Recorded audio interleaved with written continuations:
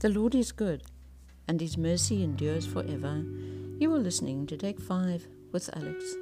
This morning I'm going to read to you Psalm 21. The King rejoices in the Lord's strength, a psalm of David.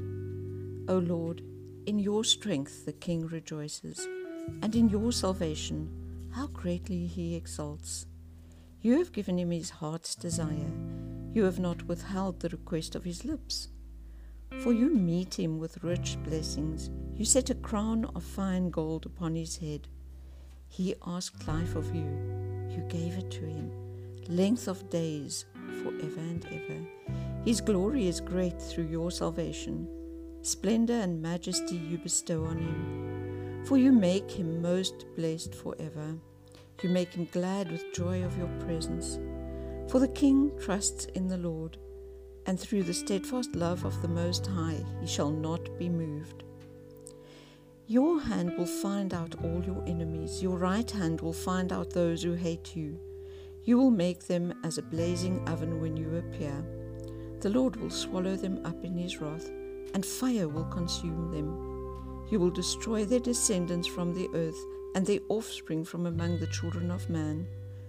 Though they plan evil against you, though they devise mischief, they will not succeed. For you will put them to flight. You will aim at their faces with your bows.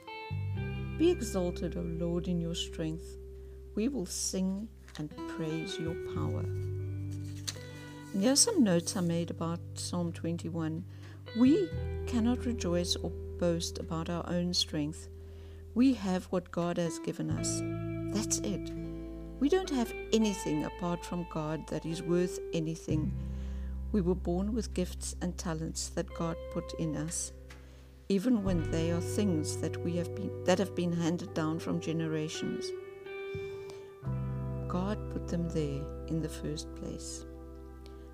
Exodus 36 verse 1 says, Bezalel and Oholiab, and every craftsman in whom the Lord has put skill and intelligence to know how to do any work in the construction of the sanctuary shall work in accordance with all that the Lord has commanded. And in the same way, we must acknowledge God's power in our lives, and we must do what He tells us to do. Have a blessed day.